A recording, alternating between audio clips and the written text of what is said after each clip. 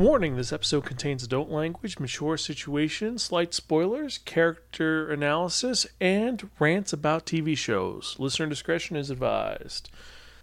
Hello everyone, it is Tuesday, so you know what that means. It is time for Spirekin's Television Tuesday, the episode where we talk about new and different television shows that we are currently watching as they come out. I'm your host Zan, saying konnichiwa, aloha, bonjourno, what's up, and hope you guys are doing well. I am excited for today because today we've got two very cool shows that we're going to talk about, and we've got some other things that are coming out really soon that I'm really excited to add, and I'm curious what your guys' thoughts are. But if you want to check out any of our earlier episodes, you can check them out at www.spirakn.com, spirekin.com. We're also on Instagram, Facebook, YouTube, Stitcher, Twitter, and various other social media sites. You just type in Spirekin, I guarantee you find us one way or the other. And so with that in mind, I hope all of you are doing well, and let's get to it, shall we? Because we've got two very cool episodes to talk about. The big one is we've got the new episode of Nosferatu that's titled The Hourglass, and then we have Shining Knight, the latest episode from Stargirl, episode 11. So let's get to the review, shall we? Because this is a crazy week. And as usual, remember, we have a spoiler section after the music, so the first part is just going to be an analysis of my thoughts during the basic parts of the show. We'll talk a little bit about that, and then I'll get into the spoilers after that. And like always, we're going to start in alphabetical order. So we're starting off with Nosferatu Season 2, Episode 6, The Hourglass, directed by Hanelle Culpepper, who directed the last episode. And this is actually a follow-up where we find a little bit more about what's going on in the world and the aftermath of the assault on the McQueen Lake House. And it actually opens up where everybody's in the hospital, things are not going well, and after an attempt on their life, we find out what happens to Vic, Lou, and Chris. Chris is injured with the bullet wound in his leg. You have Lou, who was beaten by Charlie Manx, and more importantly than that, he had a heart attack. So he had to get a stint done. He's not doing well, and that's sad because Lou has been the heart of the show this season. And seeing that his heart got hurt, that's really a depressing moment. And for Vic, well, she's got a punctured spleen, so that's not good. And also, more importantly, that her knife has been destroyed, so we don't know what's going to happen now. And while we're dealing with the aftermath of that, and also Chris realizing that, one, Vic has been telling the truth about supernatural things going on, he has to convince Linda, and they have to figure out where they're going from here. Now, with Charlie Manx, he's kind of won. He abandoned Bing and he's got Wayne in the backseat of his car, but a mysterious visitor is trying to keep Wayne from succumbing to the Wraith and turning into one of the Christmas Land monsters. What will happen? Well, it's kind of a important scene dealing with that. And then finally, we've got Maggie, who finds the Hourglass Man because she's trying to find out what's going on. And we discover, one, the Hourglass Man, what his deal is. It's amazing. And he has a proposal for Maggie in order to fix her problem with using her knife. Because every time she uses her knife, she gets really, really sick and gets into, well, she has seizures. And he proposes that there's a way to stop that. And if he helps her, she'll help him. And things will work out. So it's a very crazy sequence, and it's one which it's literally, it feels just like the next episode. There's no stopping it, and I do love the fact that this season it's been same director for 2 episodes in a row, so we have kind of a continuous motion going on. It's 2-parters, and this one, it's so gripping because we're worried about Wayne, and we want him to do well, but he's succumbing to the Wraith. We want Maggie to be better, and then the whole sequence of her dealing with the Hourglass Man, it's very like nerve-wracking because it's kind of, first it's very flirty, but it's then very cat and mouse-ish. I gotta say, Maggie sells it out of the park. And also what happens to Trish, that is, yeah, that's a moment. Either way, crazy episode, truly worth it. And I'm excited to see the next episode called Cripple Creek, where we're going to maybe have something going on with Bing at that ending. It's crazy. And now let's get to the other show, Stargirl, which is another show dealing with the repercussion of what happened. And that is Shining Knight. And it deals with the fact that, one, Brainwave Jr. is dead. That Henry Jr. is dead. and she has to deal with that. And 2, we have the introduction of Sam, Courtney's actual biological father, who I've been saying the entire time is not Starman, and he shows up, and it's her dealing with the fact that, hey, this is my real dad. My real dad is not Starman, and how am I going to cope with that?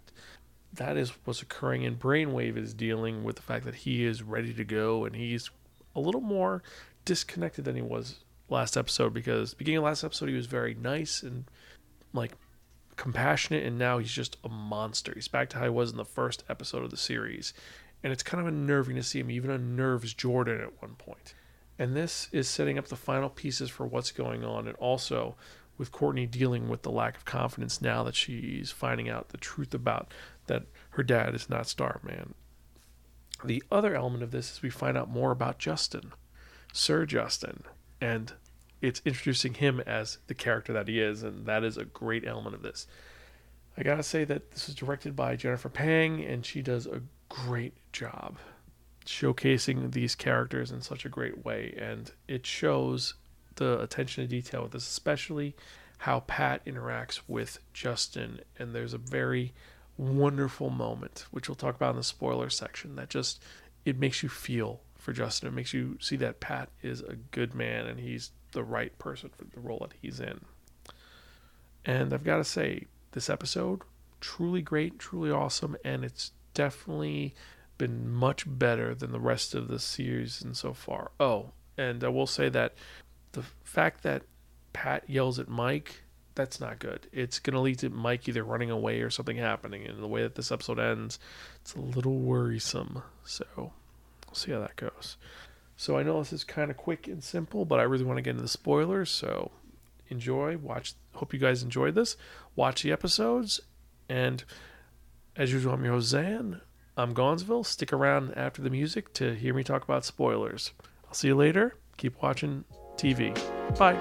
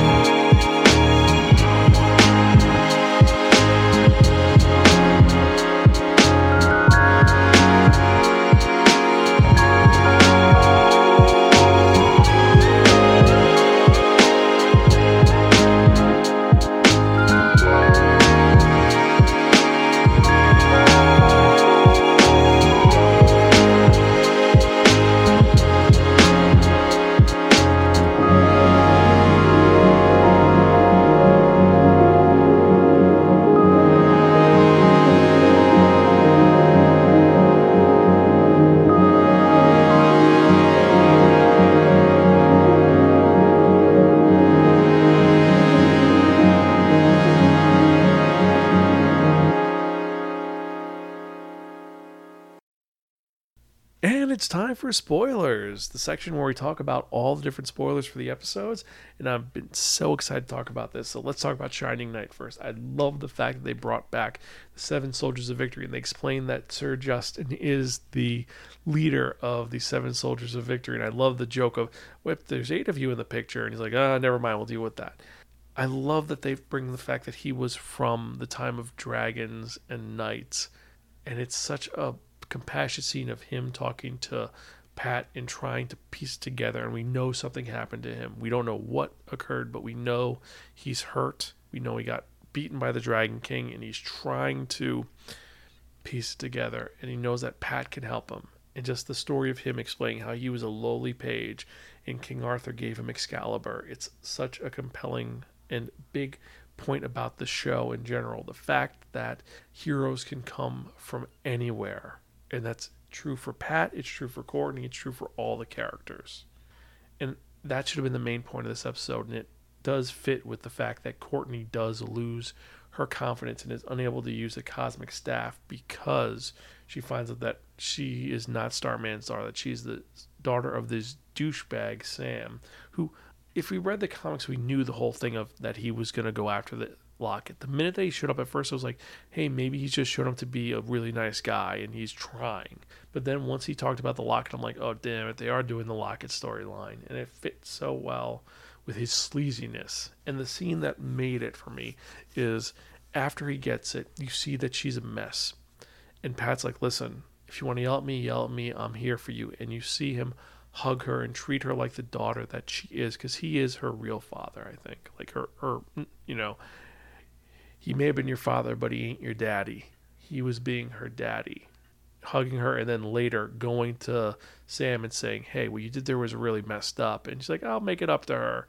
And then he just clocks him, knocks him to the ground, says, if I wasn't, you're lucky I wasn't, I'm busy.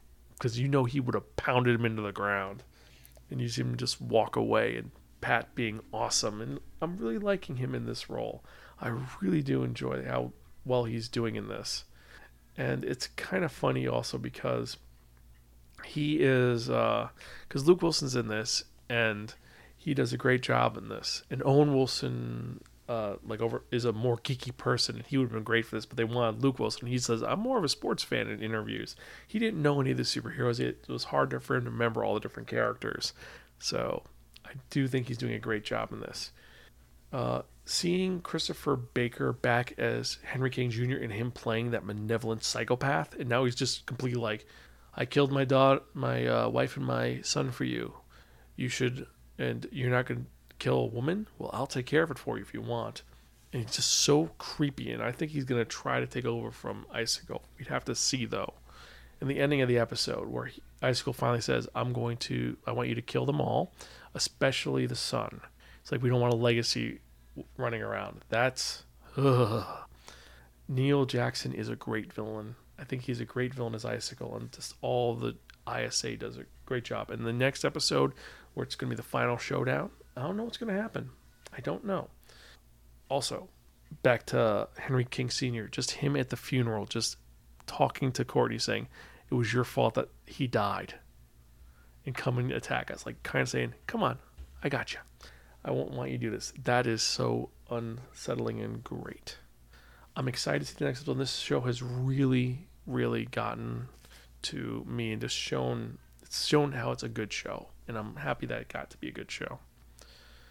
What am I forgetting in this episode? Oh, the other last part of the scene when Courtney finally gets her power back, and just Justin going downstairs and saying, our queen is risen. It's just a great of her acknowledging that she's a good person, that the staff chose the right person because she's confident and brave.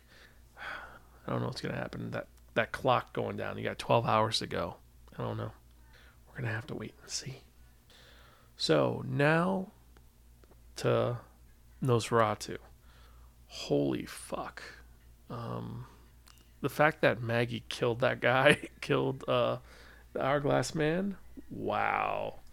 But that's what it was. The whole thing was he wanted immortality, and she just straight up killed him. And Paul Schneider as Jonathan Beckett, the Hourglass Man, is a great sequence. And I love the fact that he he is such a charismatic character, and he does such horrible things. Like he says, "Can I have a minute of your time?"